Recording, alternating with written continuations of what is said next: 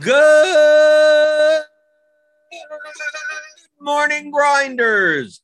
Welcome to the DFS pregame show here on Roto Grinders. I'm Jordan Cooper, a.k.a. Blender at Blender HD, if you want to follow me there on Twitter. And this is the show where we go over yesterday's slate. We talk DFS strategy. We take a look through Results DB. We go through the process of playing DFS. This is a teaching show, not a pick show. Remember, it's 11 o'clock in the morning. There's an NBA slate, 6 games. 8 hours from now, by now and then, who knows, right? Is Embiid playing? Is Jeremy Grant playing? Right? We don't know, right? Is Porzingis going to sit? We don't know. That'll change everything. So to go over and try to build lineups now seems kind of pointless till later in the day. So you got to review. Too few people review their process. Okay, so. I mean, that's why I focus so much on this show on process and review, because not enough people do it, but I do it in the morning, right? Sometimes I slack off. Sometimes, only for 5 minutes, right? 10 minutes. Let me take a look. Get on with my life, right? Sometimes I dive deep. Sometimes I spend an hour or two. And I wanted to highlight that because today, I see you guys in the YouTube chat, by the way. Give me those thummy thumbs. Hit the subscribe button, hit the notification bell. Good morning, everyone in the chat room. You could always post your questions, any type of comments, no matter if I'm rambling on for 20 minutes. You could always post it in the YouTube chat. I will scroll back. I will answer as many as I can. But yesterday was a good day. Not in cash games. I mean, I kind of broke even on DraftKings cash, failed on FanDuel, but I did come in 6th in the putback dunk. I was competing for first. Within the second half of the last games, but I didn't make it. But this is one of my favorite contests on DraftKings. It's a $250 entry, 4 entry max, and I enter one line. I don't enter 4 because the payout structure is fairly flat, right? I'd rather kind of be like maybe 12.5, 10,000, a little bit than that 7,500 up top over there. But I like the nice. It's a bit flatter. Came in 6th. With the lineup, Cole Anthony, KCP, Giddey, Giannis, Precious, Graham, Bane, who got cut on his head or something. He had to go to the locker room. He didn't come back. The game wasn't competitive in the fourth quarter anyway. And Russell Westbrook. So that netted me $3,000 on a $250 entry. So that made my night profitable, but not really by that much, right? FanDuel, I got whooped because I played a non-Giannis lineup, and Giannis put up enough points that the up and down build, it was a 2v2. I had to choose between a Giannis lineup and a non-Giannis lineup. I didn't think Giannis was necessary on FanDuel. On DraftKings, he was, and didn't make it. So you can see Squirrel Patrol's right above me, right? See, because Nurkic got there at 35, right? He had Batum, right. If I would have played Batum over KCP, I would have gotten 10 extra points. I would have came in 2nd for 7,500. And that was an option for me. But I don't build my lineups by hand. Okay. But I don't build my lineups by, I'm going to build, X amount of lineups. Like I built 10 lineups yesterday, right? I saved this from yesterday just to show you. So what I'm doing is I'm building hundreds of lineups. Right? Have 100 set. Seeing what they look like compared to a cash lineup and seeing where that ownership line is, where I could, I found the optimal was at 283 and I got a dip down to like 158 for this lineup, right? Or a lineup similar to this, sacrificing only about 3 points. So I judged that to be the line. Instead of playing lineups that were like at 200, 210, like I could drop about 60 ownership points for 3 projection points. So I'm like, okay, that seems good for the contest that I'm playing, which is a little bit smaller field. Not ridiculously small field, 400 to 1,000 to 1,200, somewhere around that range. If I were playing a larger field, maybe I'd go down a little bit lower. But looking through lineups, I saw that like somewhere between like 135 and 160 was like I could find lineups that project well enough that are good there. So I run lineups, and I got a lot of Desmond Bane, I got a lot of Josh Giddey, I got a lot. I got a lot of Precious Achua. I did get a lot of Malik Monk. So seeing like, okay, I'm playing 10 lineups. Like, what 10 lineups do I want to play? Because I could play all 10 with Desmond Bain. I could play all 10 with Josh Giddey. I could play all 10 with a bunch of these guys.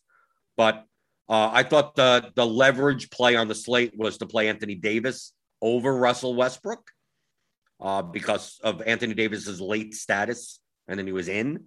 And the ownership difference was vast. And I thought there were a lot of other good guard plays on the slate. Right? We got Devontae Graham. We got, I played SGA, Chris Paul, even CJ McCollum. I got Ray John. If you don't play Westbrook, you play Rondo instead. Right. So I was looking at those types of lineups. I thought KCP projected in a very similar range as Monk and as Batum at almost no ownership. So like he ended up staying in my player pool. So like in my player pool, I only had 34 players that I chose. And you can see here, I adjusted the ownership, right? So I'm basing my ownership on the large field contest. Then there's the small field ones, and then I pare it down from there. But in looking around the industry, like I was way off on Fred VanVleet. Like Westbrook came in way higher than I thought he would come. Right? I mean, we had Westbrook on DraftKings at 21.8. Like I knew that was low. But around the industry, most places 24 to 28, right? A little bit more balanced. Obviously, Monk and Giannis were the highest, but a lot of the field just clicked on Westbrook, Giannis, build my lineup. So now, based on my numbers here that I ran, it's all based on my projected ownership. But had I known that Russell Westbrook would be way higher owned, this lineup actually is not 158. It's like 178, right? And then the Cole Anthony lineups come down. This is 12 instead of 22. So where would this lineup be, right? Taking the actual ownership. Like once I saw Fred VanVleet's ownership at like 10%, and I had him projected at 32, I should have had more Fred VanVleet in my lineups.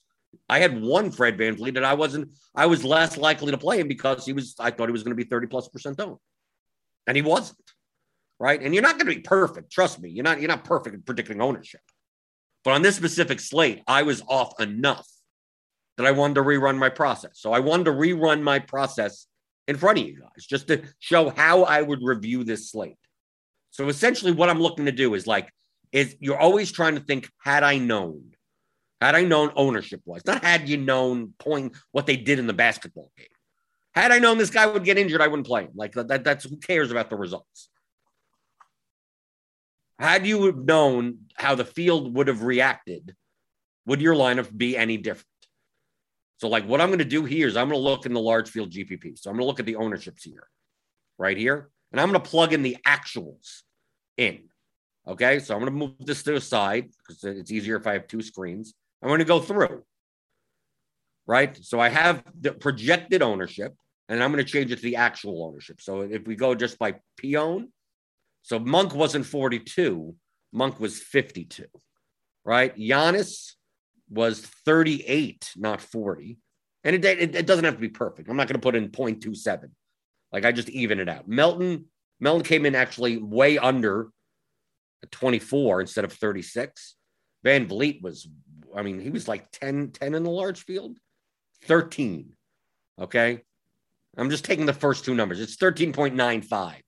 So if you're rounding up, it would be 14, but I'm just taking the first two numbers. We don't have to be perfect, right?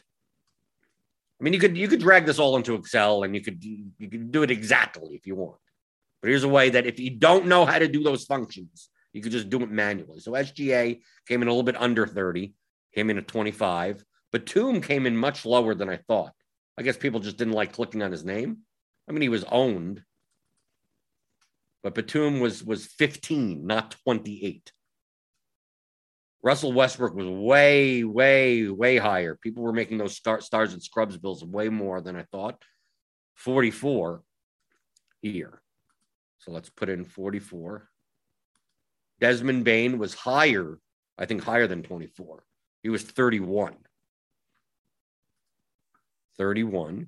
Grayson Allen, he was owned enough, right? 11. So not 24. OG came in at 15.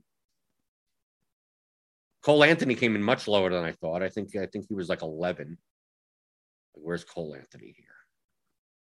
Search players. 14 in the large field. Dort was 9. You'll see why I'm doing this, okay? It'll just look like, oh, why are you putting in all these? Why do you need to put them all in? Well, we're going to run lineups and see how different they are had I have known. So Anthony Davis came in lower than I thought he would be. I thought I was getting him good at 20%.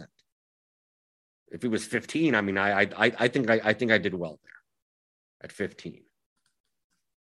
Trent, 7. So not 16.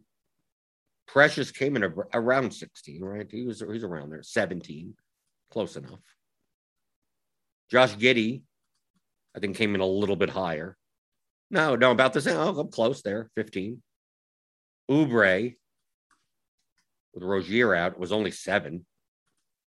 Right, because basically stars and scrubs is just knocking, because with Westbrook's ownership going up, like all the cheaper guys are going to get a little bit more owned. Tatum, who I didn't play any of, but he was only 7. Like these balanced builds, just there weren't as many as I thought there would be. Nurkic, 8. Mo Bamba was more popular on FanDuel. He was 11. CJ, I thought would be. I thought CJ would be much higher owned. I thought I was coming in low on 12.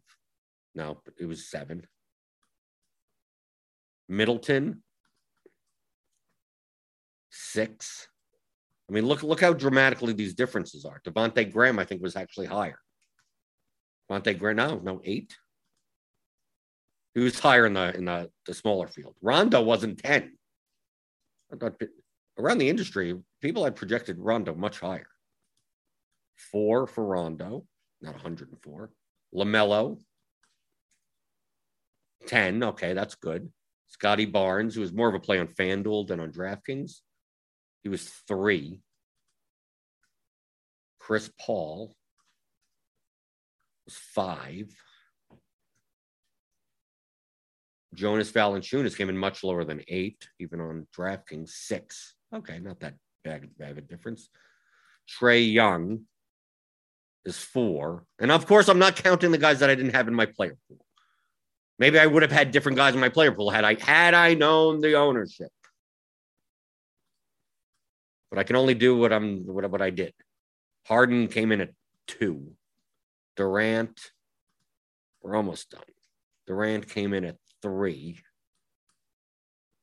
Rashawn Holmes came in at 3.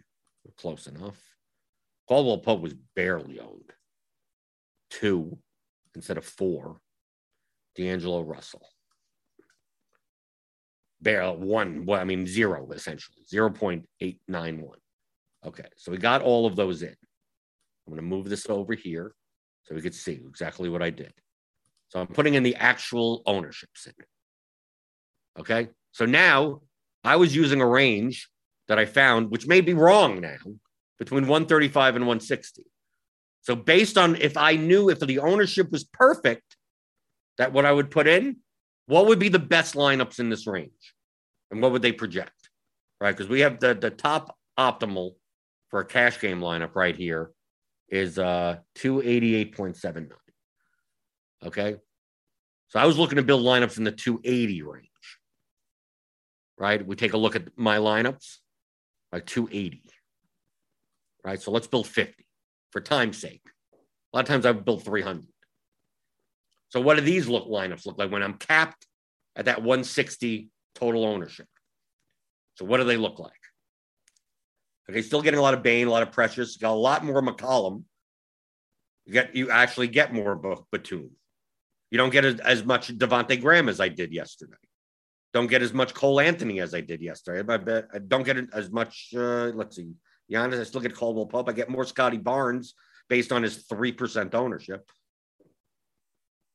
Right, I get more Batum, right, because the ownership changes everything. So like the top lineup is more like this. I get much more McCollum. Westbrook Davis, I get a lot of Westbrook Davises together. Right? Let's say I didn't want to play Westbrook and Davis together because I'm getting a lot of them. Because Davis's ownership is just driving, 15%. Right? It's still getting 283. Right? Actually, these lineups are better than the ones that I made yesterday. Right? Because the other ones were projecting at 280 for that ownership. These are 283. So my ownership discrepancy cost me 3 projected points. So that, to me, that's how you judge on a day-to-day basis. Based on what I believe the ownership was going to be, it cost me in 3 projection points for being off on ownership. So let's say I didn't want to play lineups with Westbrook and Davis together, right? So I think I played 1 or 2 like that. So if I go in and I say, no Westbrook and Davis,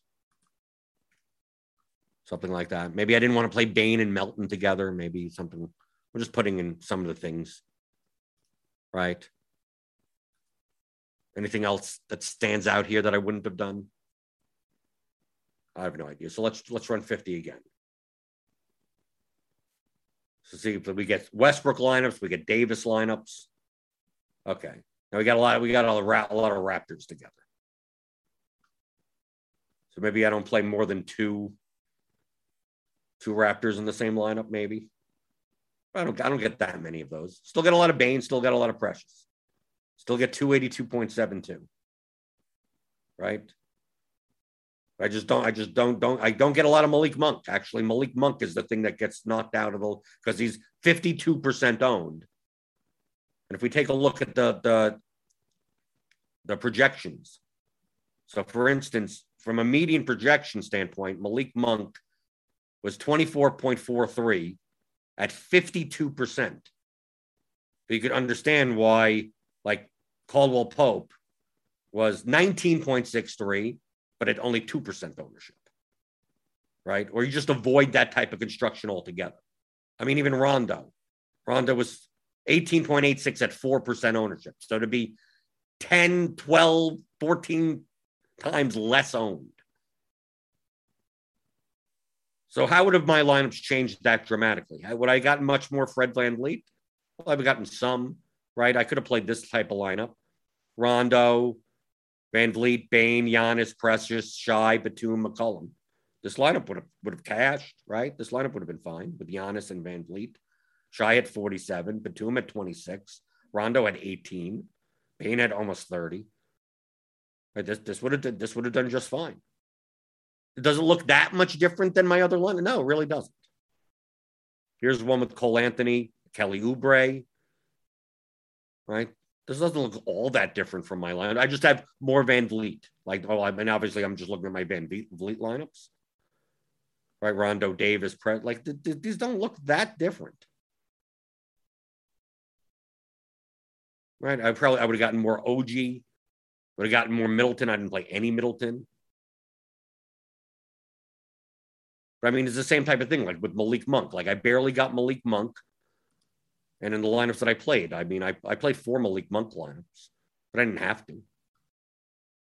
Right? I didn't get any Rashawn Holmes anymore. Didn't get any Jonas, Nurkic, Bamba. I don't think it did. How much Bamba did I get? Cole Anthony here. Yeah, not much Bamba. Right? Because it's being filled by Precious Achiuwa. But let's say we take Precious Achiuwa out. So what do the top 50 lineups look like in that ownership range without Precious in it? Do we still stay above 280 at least? And this is based on actual ownership now. Okay, 282. Okay, so you didn't have to. You're playing Rondo and Westbrook together. Not sure if you do that necessarily, but I mean, yeah, the non-Precious lineups look pretty similar also. And they look similar to the lineups that I mean, it's not that dramatically different. We got a Trae Young lineup here. Let's say I didn't play Bane, right? Let's see, what do those lineups look like without Bain or Achilla? Do I stay above 280? Okay, just let's see. 280, yeah, I get just that 280. It's obviously going to have a lot of Batum in it. A lot of CJ McCollum at 7% ownership. I thought he was a great play yesterday. At his 12% ownership at 7%, it makes him. I probably would have played, like, how many McCollum lineups did I have out of 10? 3. I probably would have played him in more like 6 to 8 lineups then. Had I known his ownership was only going to be 7 versus 12. It has nothing to do with what he scored. He scored like 42 points or something. It has nothing to do with the results. It has to do with what would I have known. Obviously, once I start taking out Precious and Bain, now I start getting a lot more Monk. Got a lot more Batum. So let's do the opposite way. Take out Batum and Monk and put back Bain and Precious. Well, I wasn't getting that much Monk here anyway, but I took out Batum. Who ends up filling that spot? I'm assuming I'm going to get a little bit more KCP, maybe a little bit more Anunoby or Grayson Allen. Josh Giddey. Yeah, Josh Giddey gets bumped up. So I'm taking away a small forward spot and a shooting guard spot. Right, but I would have gotten more Scotty Barnes. Like, Scotty Barnes didn't end up in just anything. Thinking he was going to be 10% owned, not 3% owned. Here's Mo Bamba. DeAnthony Melton, I wouldn't have cared that much about. And I would have had a lot more CJ McCollum. So this is what I do. Go through, take a look, and go compare your projected ownership to the actual ownership. And so how would have my lineups changed? How would have my lineups been different? As you see here, my lineups wouldn't have been that dramatically different. Sometimes you'll see that it would be dramatically different. Based on this, I see that I probably would have had more Van Vliet, more McCollum, a little bit less Westbrook. I still probably would have played Anthony Davis. Desmond Bain, Precious, I still would have had plenty of. I would have had less of Malik Monk, that's what I was planning on at 52% ownership. I would have less Graham and Bamba, and they did well. That would have been made up for the fact that I have Van Vliet and OG and SGA, a little bit more Giddey. They did well. So what do I learn from this? That doesn't look that much. Right? My lineups look about the same. Right? Would I have played 3 Thunder together? No. I mean, I would have made some rules. Right? Look right, maybe not play 3 Raptors together. So I've eliminated some of these lineups, but for the most part, the lineups kind of look.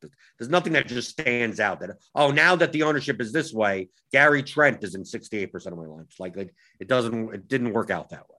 Still get plenty of Westbrook. Still get plenty. I mean, Rondo was only 4% owned, so I should have played him at 3,100 more so than like KCP, even though KCP was coming up plenty. So I hope you understand this process. This is something that you could do in the morning. You could use Results DB. Go to the ownership of the large field contest, whatever it is that you're using the ownership to plug into your system, and plug in, take all the ownership and put it in, because we have the historic information, right? So Jalen McDaniels had himself a game, right? The Charlotte bench, Jared Vanderbilt started and got 33 fantasy points, and no one played him. Harrell benefited from Gafford's injury. Ayton had a game. Baisley had a game. Simons had a game. I mean, Giddey was good. I mean, you can take a look through here.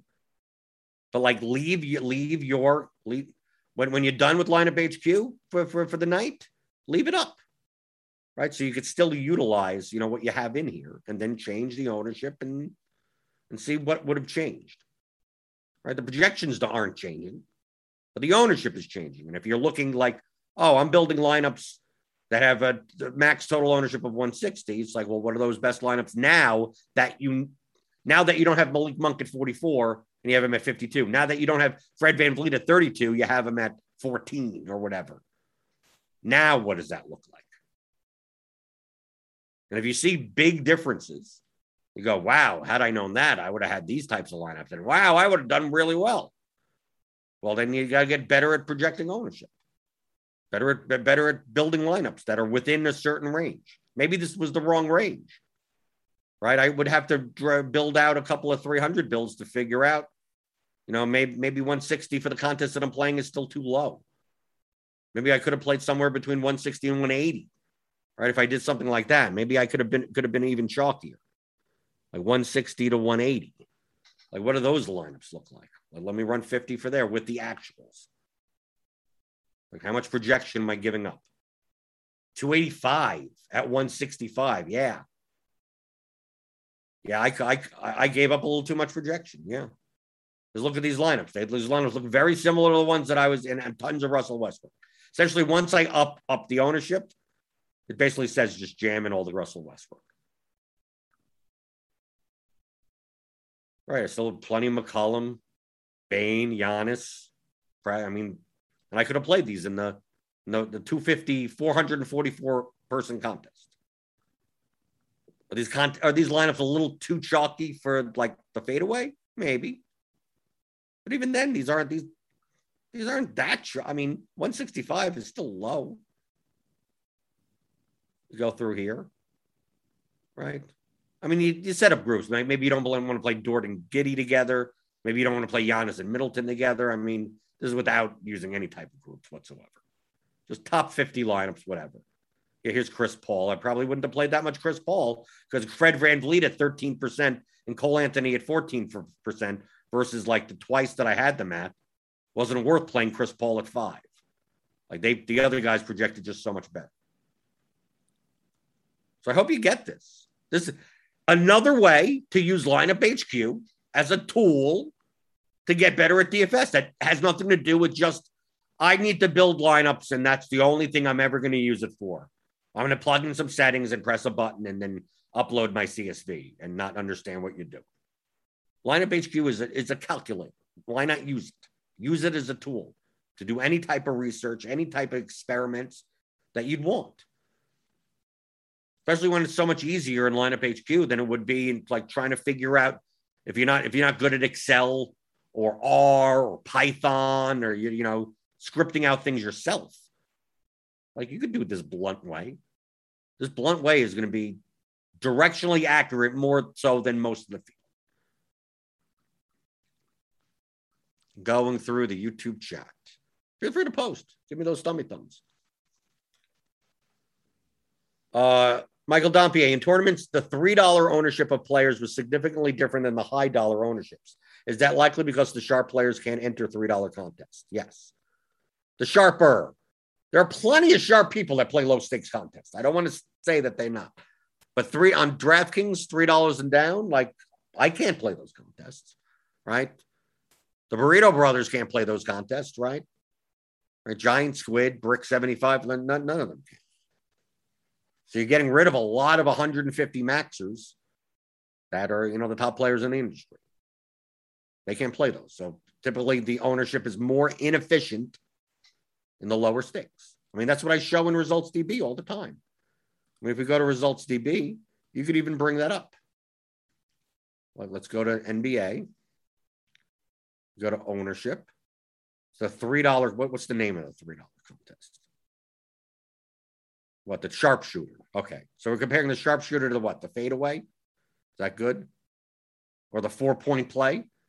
Yeah, let's compare the sharpshooter to the 4-point play. Because the 4-point play, like players, top players could play. I could get in these, right? Yeah, okay. Brick 75, they're in there. Okay. So the sharpshooter to the 4-point play. Okay, so we got the 4-point play.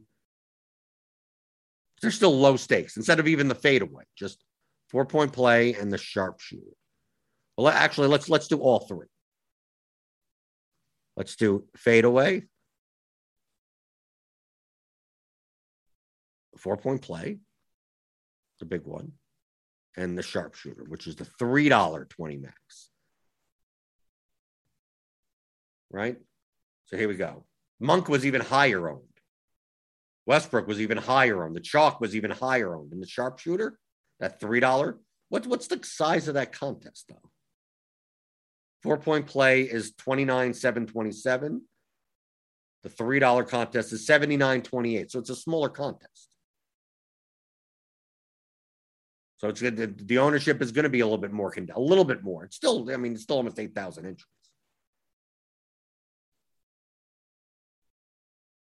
It's a smaller field contest. So yeah, the ownership is going to be different. Monk was higher owned. Westbrook was higher. It wasn't about the same. Giannis was much higher owned. Melton was higher owned. Even if we get away from the let's go, the fadeaway to the sharpshooter. Right? Steven Adams was a little bit higher owned than the fadeaway. OG slightly, barely. You're just looking at the green and the yellow, the difference. Jaylen Brown was much higher owned in the fadeaway than he was in the sharpshooter. But is a lot of this differences because of sharpness or because of just the field size? It's a little bit of both. But you could use results DB to see that. If you're playing the lower stakes contests, you have to adjust that. Some people, there's parts of the field that can't see what the good plays are, right? They don't know what the best projected lineups are to begin with. But also in the lower stakes, you have people that are more likely to jam chalk in and go, oh, they're the best players. I got to place all 6 of them. So you get lineups that all look like cash lineups. So you can take advantage of them a little bit more. It depends. It depends on the contest. But this is something that you could look at in Results DB. Skylar Hewins, do you have any NFL Showdown videos showing your building process? Probably in the Roto Grinders Premium. Maybe in the Roto Academy. I've done so many videos. I know there's got to be something in there, right? So if you sign up for Roto Grinders Premium, click on that link in the description, get $10 off your first month. You got an entire back catalog of tutorial videos, strategy videos, tons of articles. Sign up, consume everything you can in a month, and then quit. You could do that if you want. Wig3H, when you were making your own ownership projections, wouldn't it make sense to increase or maybe double the current projection by what other sites are saying? No, you can't just do that across the board. You can't have that. You can't have 200% ownership, right? So doubling it isn't going to do anything. Everything is if a high price guy is more owned, that means other high price guys in that range are going to be lower owned. So I can't just go in and say, if I go here, these are obviously the actuals. Well, if I do an aggregate, Precious is 17, so I'm going to make him 34. Well, if I make him 34, that means other guys are going to have to come. Nurkic can't be 8. He has to be 4. He has to be the other direction, right? If Giannis, let's say Giannis is 9, I'm using a very extreme example. Giannis is 90% owned. Well, that means anyone at this, that means Kevin Durant has to be almost nothing owned. Anthony Davis is probably not 15% owned, but 4% owned. So how are you going to fit the guys in the lineup? Tatum is going to be 2% owned. So I can't just take Tatum and double it by 7. Oh, I'm going to double Giannis and then I'm going to double Tatum. No, you actually divide. Would have to divide the other one.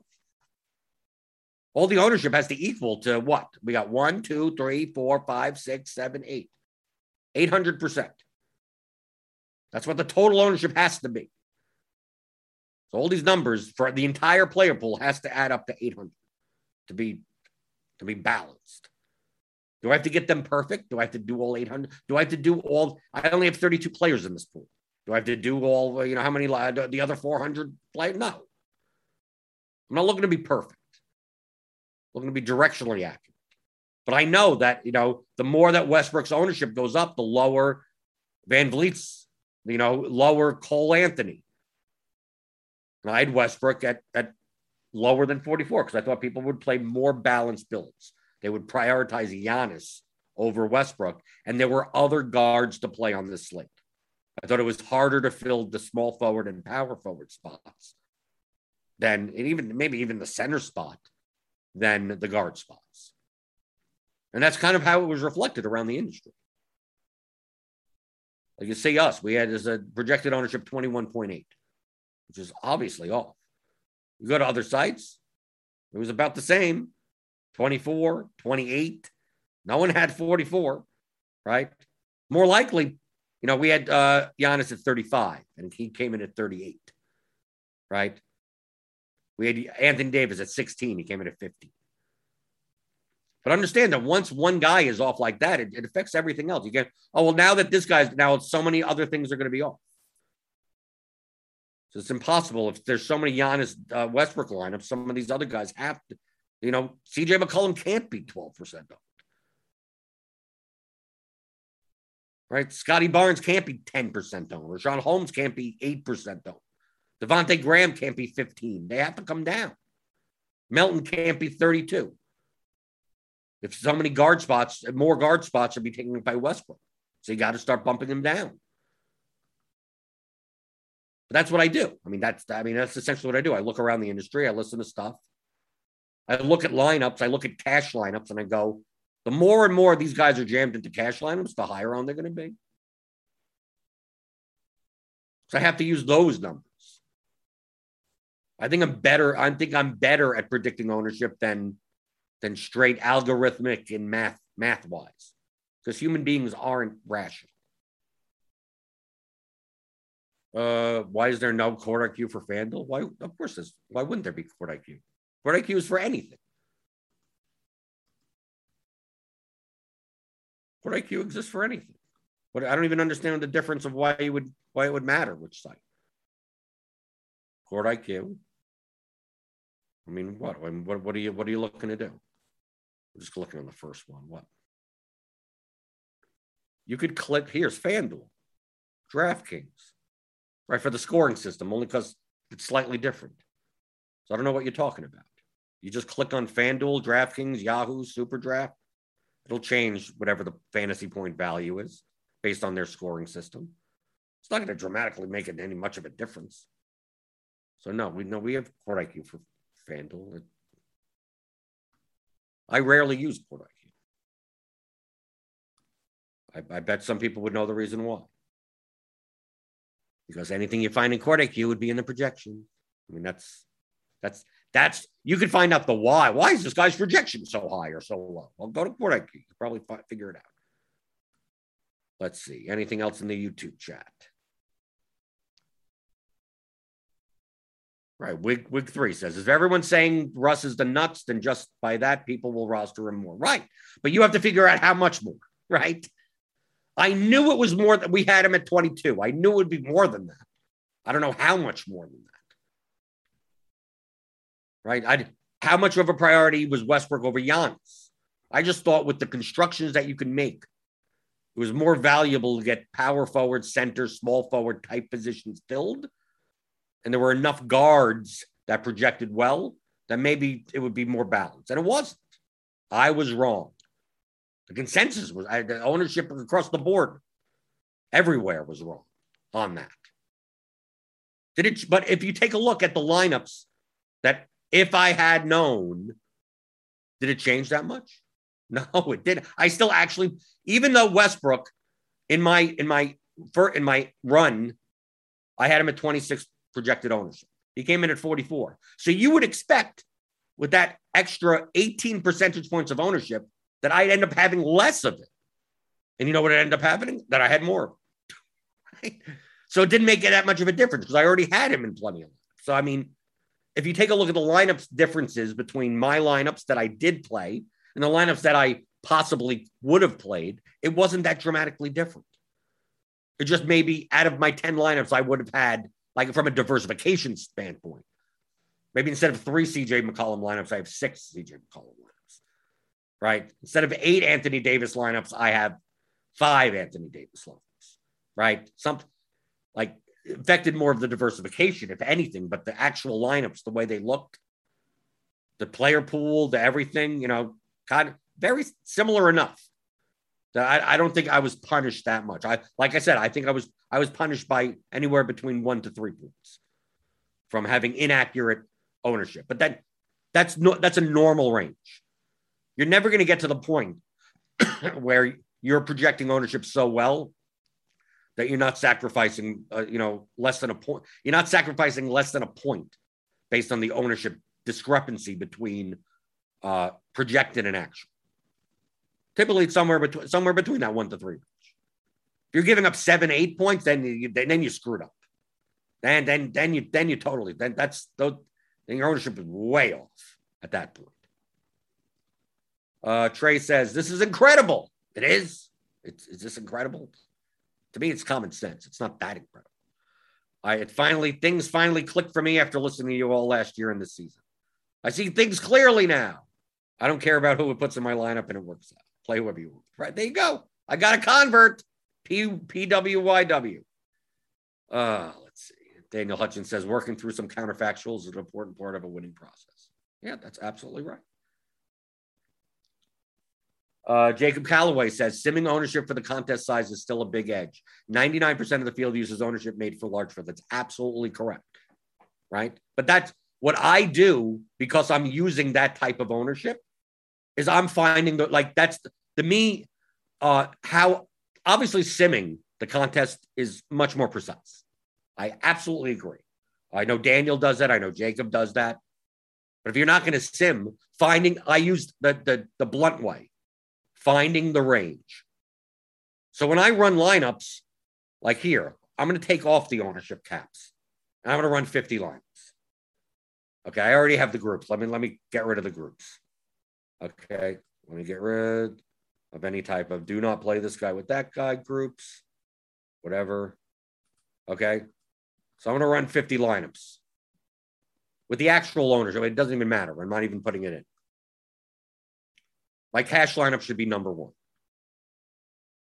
And it isn't. I don't know why. Let's see. Because I took guys out of the player pool. I don't know, who am I not playing that it was in my cash lineup?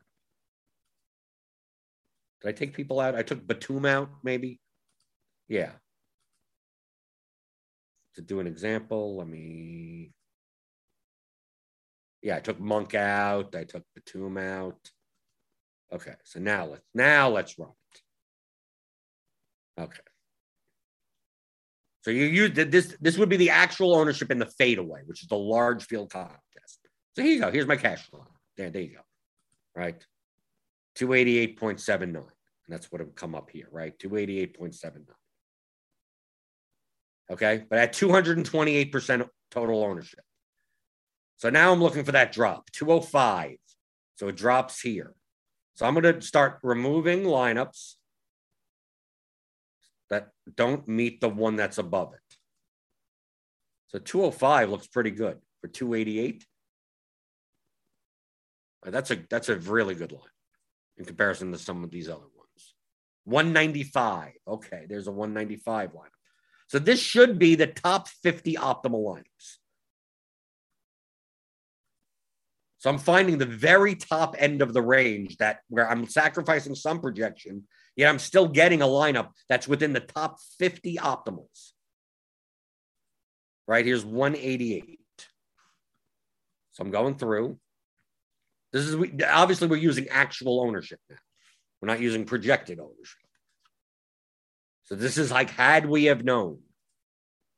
So all I'm doing using this process is not finding lineups. I'm just trying to find where the range is. 185, 188, 168. And this is why I said before, I think the range was 160 to 180, not 135 to 160. For the contests that I'm playing, which are somewhere between 400 and 1,200 entries. And 17, I play the $88 box out, that's 1,800 entries. So I'm trying to find that range. I don't think I'm going to find anything under 168 here in the top 50.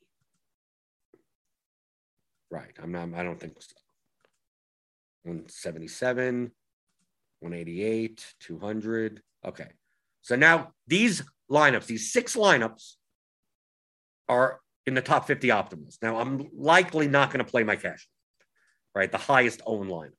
I'm going to get rid of that. So I'm going to go, what do I think of this lineup? Right? Don't worry about the correlation or anything like that. So I'm like, this is playable. But I'm not going to find anything in between 205 and 195 because it would have shown up in the top 50. So I'm probably going to get rid of this also.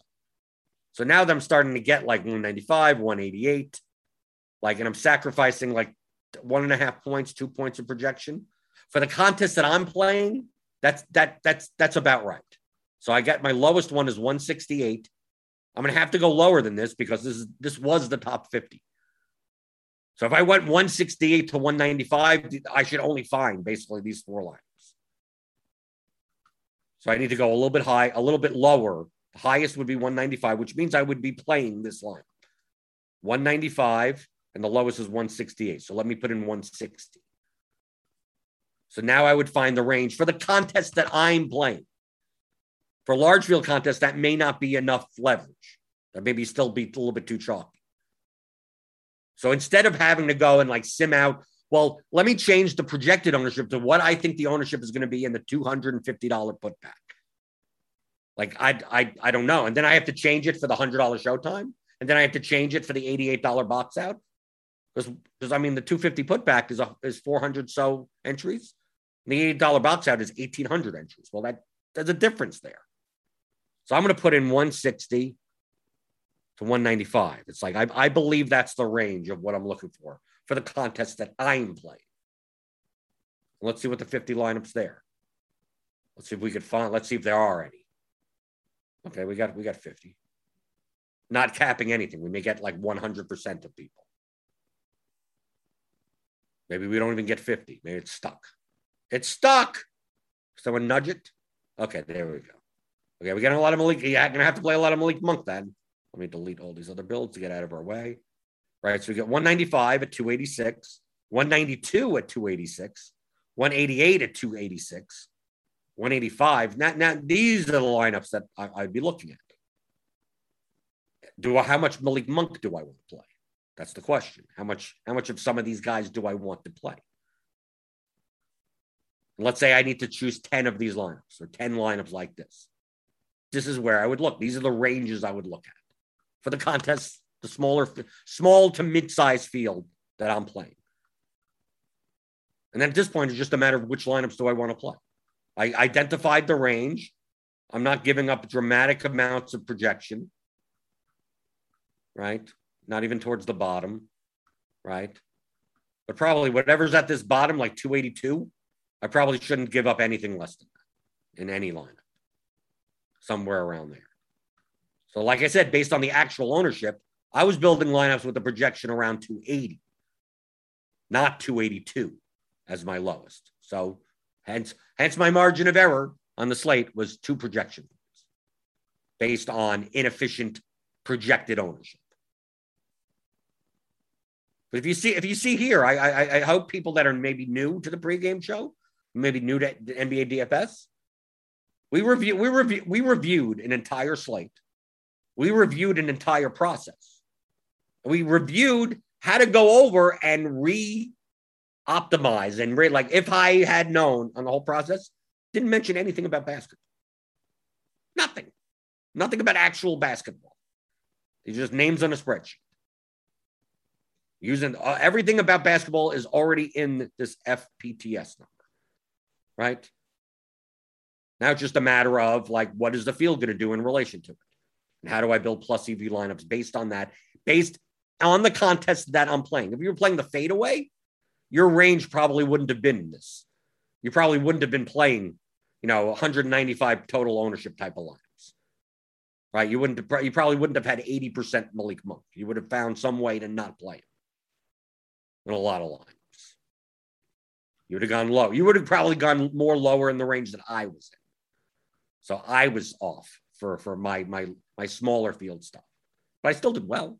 And my lineups didn't look all that dramatically different. A little here, a little there. Probably would have had less Caldwell Pope.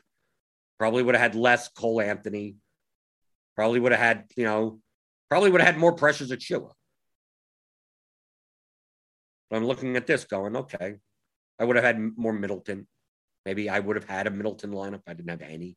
But definitely Scotty Barnes at 3%. I would have had 1 or 2 out of 10 of that. But still, I mean, if I put him in instead of someone else, I mean, I probably end up with the same amount of points anyway. My lineups were pretty good. I think out of my 10 lineups, I think 6 out of 10 cash. And obviously 1, cash for 3,000. So very profitable day. Not as profitable as could it have been, but a profitable day nonetheless.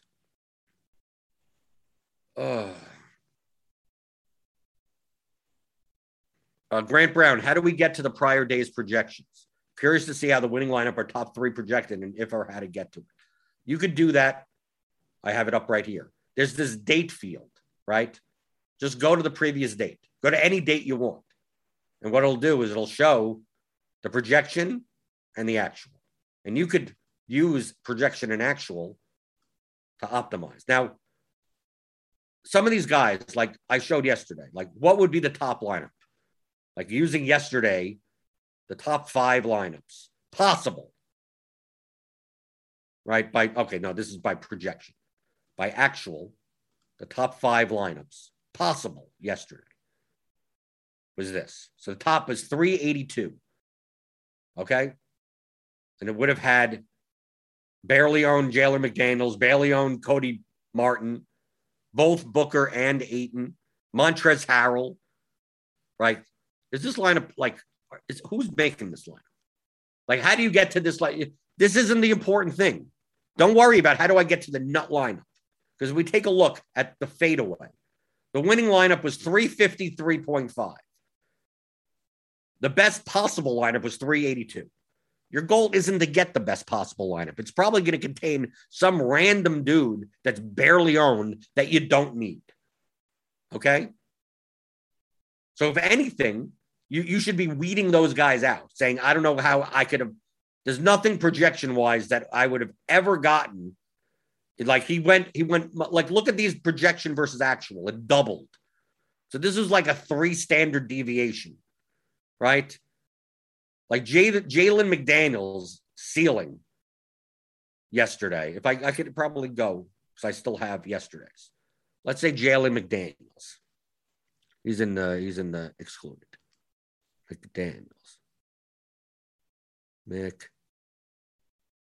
Jalen McDaniels, not Jaden McDaniels. Jalen McDaniels ceiling, which is the 84th percentile, is 23.52. Okay? Which means he scored 33, which is like over 3 standard deviations over the median. Right? Yeah, those are such outliers that, like, how did I not see it? No one's going to see that. Like that, those are things that are not seeable. And he's barely owned anyway. So it's like, it doesn't even matter. So those are the guys that if anything, you weed out. You go, how would I have possibly gotten to McDaniels or Harrell? Facing, obviously got time because of an injury. Of course, Cody Martin or Anthony Side. You take a look at the projected ownership and just say, get rid of those guys. Right? And then run it. If anything, then you're going, okay, well, let me take a look at the top 5 from there. If you want. Could you have gotten to Vanderbilt? Conchar. Who's playing Conchar? You're not getting there. Vanderbilt, was he in play? Was he technically in play? I guess so. Was he owned even? Let's take a look at the fadeaway. Was Vanderbilt even owned? 0.13%. So he was immaterial also. So we're going to get rid of him also. So where do we get Vanderbilt? Get rid of him. Because you don't need 371. You would have won by almost 20 points. So you don't care about the nut lineup. You care about lineups that you could have possibly built and still scored more. So I got rid of those guys. Who's playing Buddy Hield on this slate? Was Hield in play? Let's take a look. Hield was barely on, but I mean, it was 0.5% owned. So I guess he was playable. Right? You get rid of that and you build another 5. Let's see. Right. PJ Tucker. Who's getting to PJ Tucker on this slate? No one. Right? Take a look down here. Maybe you play, but right. Like, you look at this lineup, 370. Graham, Hield, Giddey, Baisley, SGA. So you're playing 3 Thunder without any Lakers. Playing Giannis and Ayton. But any of these lineups would have crushed. You would have won $100,000 and beaten the top score by 17 points. Like, did you need to play those lineups? No. Your goal is not to try to make the best possible lineup. It's just to try to make the better lineups than your opponents.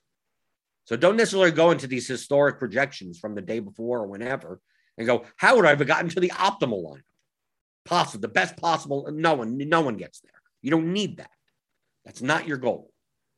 So going and saying, how would I have gotten to PJ Tucker and Jalen Victor? No one's getting there. There's no rationalization behind that. I think it's more important to do the process that I showed before of had I have known X, I would have played more of Y or Z. And how would have my lineups differed? And would they end up being better or worse? Regardless of the results. But using the historic projections in lineup HQ, you could, okay, if I would have done this, you could kind of, if I would have had the same exposures, could I have ended up at a lineup that would have beat the top lineup? You could do that. I don't think it's that valuable of an exercise, but it's better than nothing. Oh, let's see. Anything else before we get out of here? Brian Tedeschi, can you walk through your process for late swap? For 150 lineups, 2 reasons why I can't do that. 1, I didn't play 150 lineups yesterday. And number 2, the late swap tool only really works. I can only show you when it's happening, right? The late swap tool serves no purpose now because no players would be locked. So I can't import a CSV of nothing. Like the late swap tool works the same way as the regular builder until after the first game locks. Because the only purpose of the late swap tool is to make sure in your CSV that a locked guy is still in the same cell, still in the same spot, right? Because you can't move him out. It'll give you an error if you upload to DraftKings or FanDuel or whatever. So all the late swap tool is doing is you download your CSV again from the site at that time, and it'll lock the guys in the right spots. And then you can rebuild whatever you want. But I can't show that process to you with 150 set. Number one, I need 150 set, and it would need to be between 7 and 11. Have to be between them.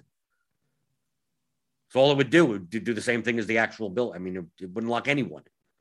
If it's not locking anyone in, then you might as well just use why are you using the rebuilder side of it? Just use the regular what we've been doing. Trey, if you hit optimize in the right sidebar, does that always give you the top optimal regardless of what player pool you've created? No, it gives you the top based on your player pool. But it disregards all rules. So for instance, let's go to yesterday, right? So this was yesterday's. So based on my 34 players that I have in here, this would be the top optimal, right? So this was my cash line. If I take out Malik Monk, it'll show me the top optimal based on this player pool. So it won't have Malik Monk in it. He's not eligible to be part of this. But if I have a million player groups or what, it doesn't take into account the build rules or it doesn't take into account anything else. All this lineup preview does is optimize for whatever's in your player pool. That's it. Right? If you only have 7 guys in your player pool, it's going to give you an error because it's going to be like, you don't have anything. Right? So if you want to build cash lineups and you don't want to and you already have all these rules and whatever, like I use the lineup preview. You just go, you click either, do I like this lineup? You look at this and you go, let's say you say to yourself, I'm not playing Melton cash. I'm not playing Batum in cash. Too volatile or whatever if you wanted to. Right? Like I can't play Nick Batum in cash. So you X him out and then you run it again. You go, how about this lineup without Batum? Giddey, Davis. How about this lineup? Oh, I like this lineup better. Okay, then there you go. You're done. You could obviously see the projection difference up here. So you're playing Westbrook, Monk, Giddey, Davis, Achua, Melton, Bane, McCollum. You're not playing Giannis, right? And let's say he's like, no, I need to make sure to play Giannis, but I don't want to play Batum. So just lock him in and then press the button again, right? So SGA, Monk, Allen, Giannis, Precious, Westbrook, Bane, Melton. You'd be like, okay, this is the best lineup that has Giannis and doesn't play Nick Batum, right? Because you'd excluded him. But it doesn't, the rules and the groups, and if you're making GPP lineups, like you could leave those alone because you just use the sidebar to do this type of thing. And then, that's the cash lineup I want to play. Okay. And then you enter it. Let's see. Anything else before we get out of here? A lot of questions. A lot of good, which is a good thing.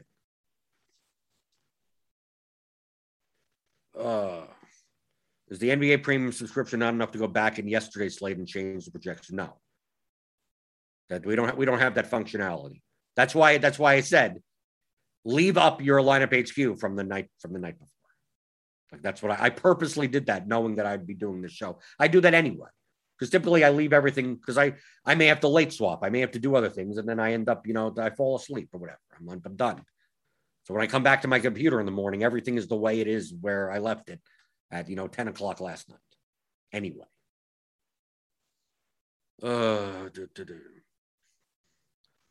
Jeff Wong, did the top pros make more money from better projections? What percent is from building strategy versus better projections? I'd say 99% from building strategy, 1% from better projections. That's the difference. The best projection, the difference between projection sets, especially in basketball, is not that dramatic, right? I think the Roto Grinders projections, player projections, are the best in the industry, but it's not that much better than any. I mean, it's not that hard to build an NBA projection model that is good, and then have a team behind it that knows the rotations and everything and the usage rates and all those things to edit, throughout the day. This guy's in, this guy's out. What happens here? How does the matchup play out? They're going to play big. They're going to play small. Is stuff like that. So you can put in all the inputs and get accurate numbers. It's not that hard. That's not the hard part. The problem is that so much of the field is concerned more about predicting who's going to do well. Well, this guy projects better than that guy. It's like, well, what's their ownership? Why do I care? I just care about who's going to do well. Well, that's not how you play DFS. You're playing a peer-to-peer game competitively against other people. If everyone's looking at the same information, I'm going to play the top 150 optimal lineups. You're going to bleed money doing it. Yeah, you're playing high projected lineups that have limited relative value because so many other people are playing similar plays. You're not getting that many points that other people aren't getting. But that's where the mistakes come in. That's where casual or average players, they start from that and they go, I just want to play the 8 best plays in my lineup. Not realizing that for the contest that they're playing the $15 fadeaway, the goal isn't to play the best 8 players in your lineup. That's a strategy. That strategy, building strategies for double ups, where it's not progressively payout. It's just you get to the 50% mark and you all get paid the same amount. You don't get paid extra for getting more points than other people, right? Getting points that other people don't have. In a progressive payout where it's 100K to first, 40K to second, 20K to third, and by the time you get to 20th place, it's a kick in the nuts, right? The points that you get that other people don't are worth way more, which means you're not going to be playing 8 of the best plays. You're going to be playing 8 of the best plays in comparison to their ownership and the frequency in the contest. That second part is where most people go wrong. That's what building strategy would be, if you want to classify it as that. I could give 2 play. I could give a new DFS player the same projections that I use, the Roto Grinders projections. I could even give them the same ownership that I use, right? And I could tell them, I want you to build 5 lineups for the same contest that I'm playing, right? Fadeaway. Let's say we're both building five lineups for the fadeaway. I guarantee my lineups, all 5 of my lineups are going to be higher EV than their lineups. Because I don't know what they're going to do. Should I play this guy? They're either going to play lineups that are way too chalky and high projected, or they're going to play lineups that are way too contrarian and low projected. I'm going to find the building strategy that gives me plus EV lineups the whole way through.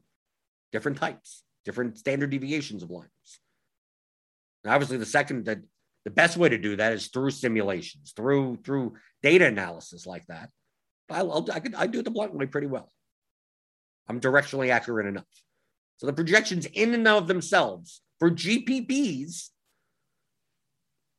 no, without a building strategy, you're going to be a losing player. Now for cash games, then no, you play the top optimal lineup. You're probably good. If you play the top optimal lineup of any projection set in the industry, you're at worst trading rate. At worst. So basically you're losing a little bit of money to the rate at worst. But I see lineups built by average players in cash games in my head-to-heads. They're way worse, way worse. That are like, why are you giving up 12 points of projection for no apparent reason? Dude, like if I ran my projections which are the Roto Grinders projections, your lineup would rank 6,700, right? I'm playing Popple. How often do you think you're going to beat me, right? So for cash game projections, I mean, if there's screaming value, you could identify that yourself, typically by eye, right? Middleton is out today. Giannis is down to 7,000. I mean, obviously, you're playing a guy that's 4,000 underpriced.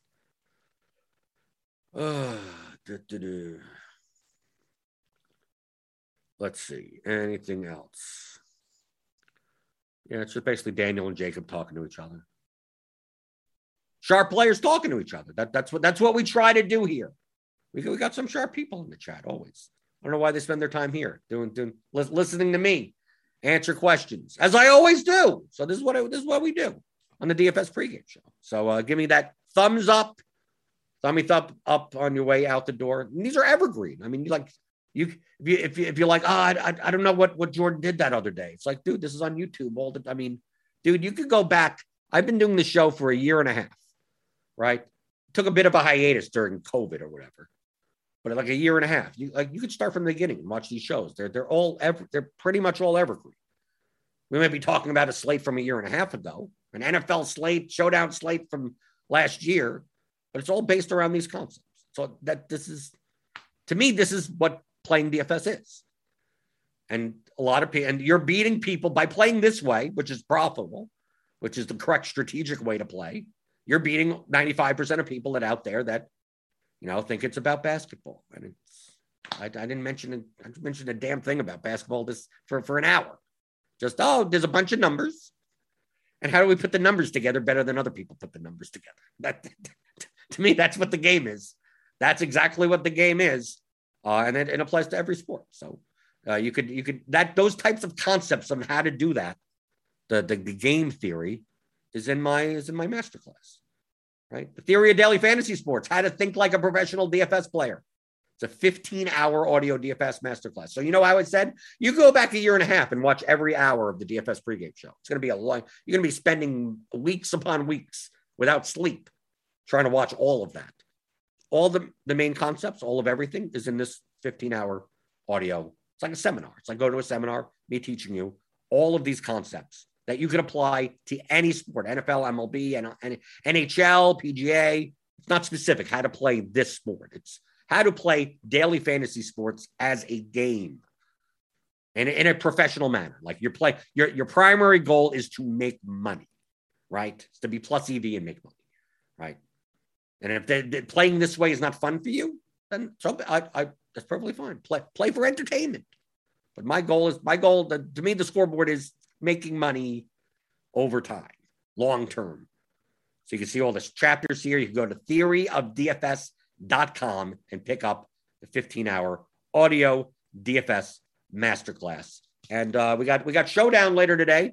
We got NBA Crunch. We got NBA Grinders Live tonight, or Crunch Time, or free Crunch Time. There's something going on later today for NBA here. And then I'll be back for the Showdown show, for the pre-lock show, for the Showdown slate. We got everyone's out for the Packers. I don't know who's catching balls for the Packers tonight, but I'll be there. I'll be with STL Cards breaking down the Thursday night football Showdown slate, and then I'll be back tomorrow for Casual Friday.